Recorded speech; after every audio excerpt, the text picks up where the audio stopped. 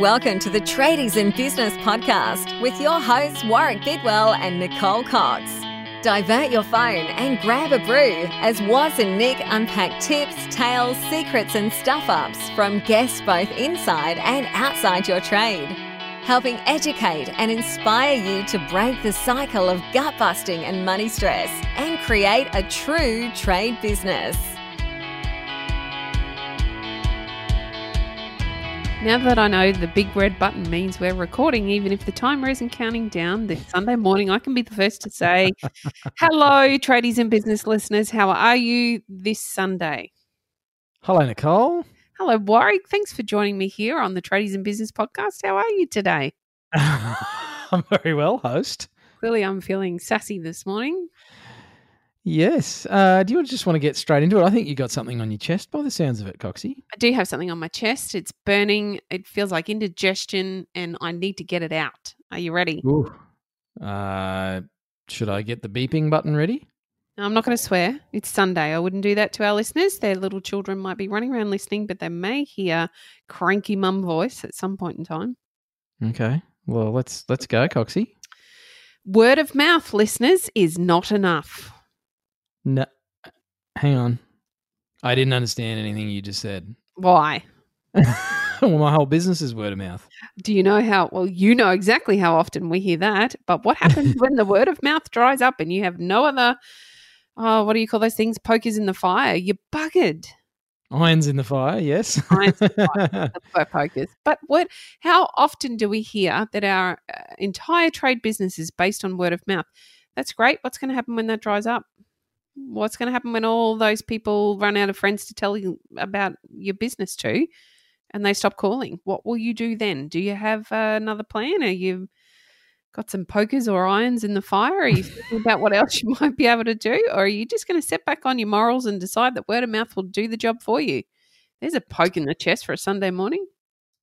Is there a reason you're feeling a bit fired up about this, Nicole? I just am concerned for our trade business owners who believe that word of mouth will be enough for them to have a business forever, particularly in the current market. Yeah, and it's a tricky one because you and I speak to a lot of trade business owners and it's the answer to the question of, so where are your leads and inquiries coming from?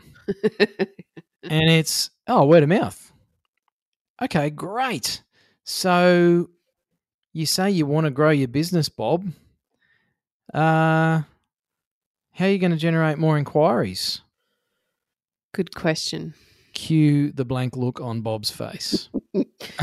Poor Bob. Which is really hard to do on a podcast, but it's a bit of just like, you know what, throw the feathers up in the air and see what happens. Because if you don't know how to generate more leads, how the hell are you going to grow your business? Not even grow the business, Coxie. If you don't know how to generate leads, how are you going to make sure they keep coming in? Exactly. How do you sustain that? Like, do you have a program in place to reward those people that keep putting your name out there? Or is there more than just word of mouth that attracts people to your business? Because I guarantee there is other stuff in there that you're not giving any credit to. But how do you, if your only source of leads is word of mouth and you don't really understand what that source of leads actually looks like, how can you encourage more? You can't. No, exactly. The other aspect of that, Nicole, being very formal here. You are. Hang on. It must be Sunday. Is word of mouth doesn't actually mean anything. No, it's just a recommendation.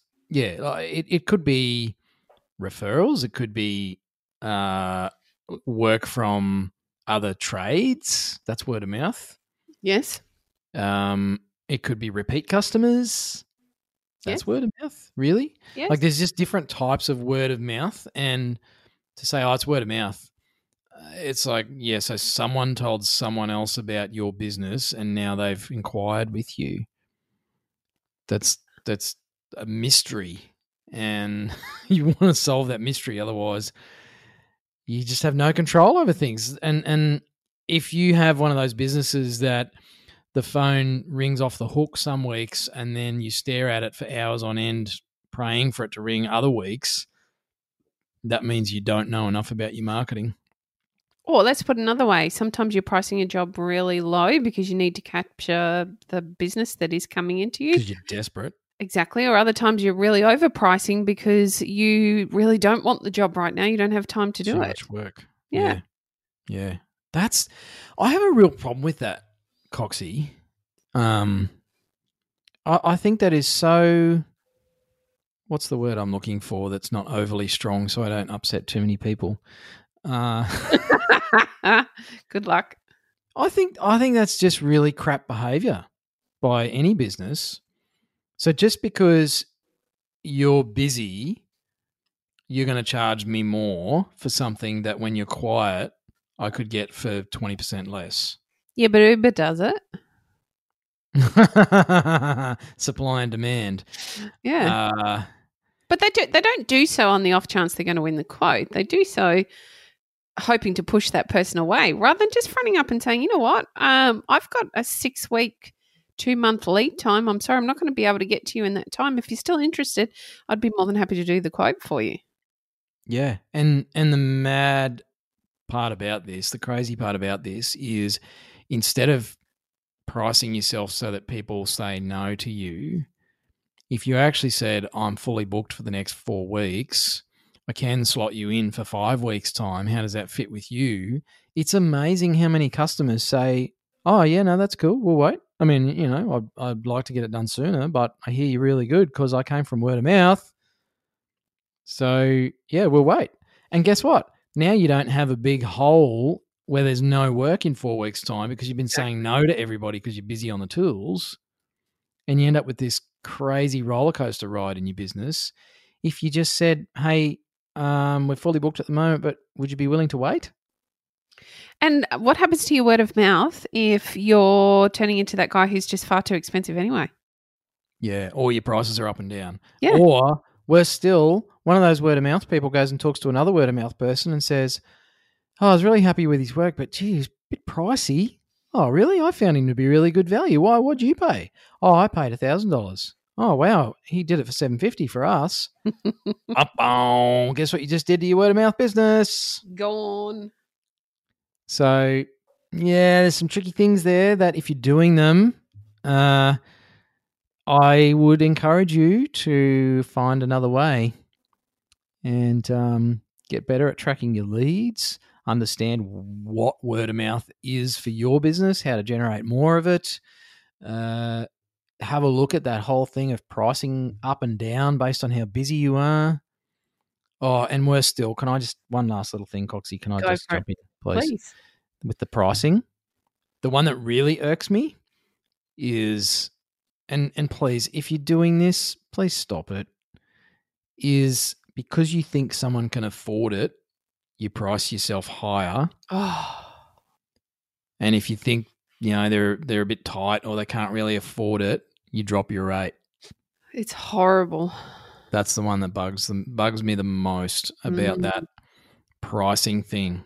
So just because I happen to have worked really hard and I drive a reasonably nice car and I take care of my house and I wear, you know, better clothes or something, you're going to look at me as a customer and go, oh, well, he can obviously afford it. I'll load that one up. But you don't know that I've got, you know, a disabled kid and my mum's in a nursing home and I lost everything 5 years ago in a house fire. Like, it's just, I think it's really, well, if nothing else, Coxie, it's just a poor way to make a business decision about pricing. I think assumptions in business are dangerous, full stop. Doesn't really matter which area you apply them to, but this one particular, is the way you're talking about here, is incredibly dangerous and can only be damaging. And same again, it's that inconsistency, Coxie, which I've hijacked your word of mouth thing. You have, but you're talking to my tune, so it's all right. Talk away. But yeah, I think the theme of all of that is be consistent and know what's going on with your business, particularly around word of mouth. It is such a common one. It's like, oh yeah, no, most of our business comes from word of mouth, and it's said like that's awesome, which it is. It's great if you're getting referrals. But when? And is it just random? Are you just at the mercy of other people? Because that's not really a true business. Oh, gee. Goodness, that was ouchy. Sorry, folks. My little rant turned into a real poke in the chest this Sunday. Well, and you know what, listeners? If you're cranky with me now, then good. I'm glad, because it's an opportunity for you to recognise what you're doing and whether or not it's serving you and your family to the best of your ability. Mm. You know, instead of running this random, well, quote unquote, business that is really at the mercy of whether people ring you or not, and you don't have as much control over your own income and how much money you've got for your family and when you're busy or not, then how stressful is that? How much does that wear you out, listeners, when that's the way you're running your enterprise? So wouldn't you like more control? Wouldn't you like to turn the tap on and off to suit you more? So, you know, if I've poked you in the chest a bit, then I hope it's got you thinking more about how you're doing things currently, and know that there is a way to change that. You can understand more about where your leads are coming from just by asking those word of mouth referrals. Like, hey, can I just ask who told you about us? Or where did you find out about us? And go drop a 6-pack around to the person who gave the referral. It's not hard, is it? Yeah, maybe you've got yourself an advocate that you can leverage, and you know, maybe there's some people you can ring up when it's looking like it's going to be quiet in a couple of weeks. Like, hey, you've sent us a few clients over the last couple of years, Warwick. You got anyone else that you're talking to at the moment that might want something done? So it can be pretty simple sometimes. I think it is. The business is simple. We make it very complicated, but it is simple. This is another case of it being simple. Imagine if your quoting system was just all very systemized and it would spat out the same number for the same job every time rather than being totally random. And imagine if you had the tap to turn your marketing in various areas on and off. Again, systemized, simple. We just press that button this week and that button the next week, and you know which button to press because you have the information at your fingertips. You can't make any of those choices if you're not asking the questions. And where did you come from? Okay, now I need to reward the person that is referring us, or I need to put a program in place so that people know what's in it for them. Or I might need to look at other ways in which I can advertise my business. Or just because I rely on word of mouth doesn't mean that people don't want to check me out before they call. So I need to make sure that my other marketing is up to scratch, i.e. social media, websites, etc. Or how about I do some education for my clients around my pricing and what that looks like, or around my wait period because I'm so busy and what that looks like, all of which you can do in your marketing. There's a bigger picture here to look at. It's not as, I guess, small as, well, it's word of mouth. Yeah. Well, that in itself is a massive topic that has so much opportunity to improve or refine, than just saying, yeah, I get my business from word of mouth. Yeah, absolutely. So now we've given you a great big poke in the chest on a Sunday morning. I'm sure you want to run away and do something far more interesting than listen to us. Yeah. Go like, I don't know, chop a tree down just because you feel better. What are you going to do today, Warwick? I'm just hanging. It's rainy and cold here in Tassie just for something new.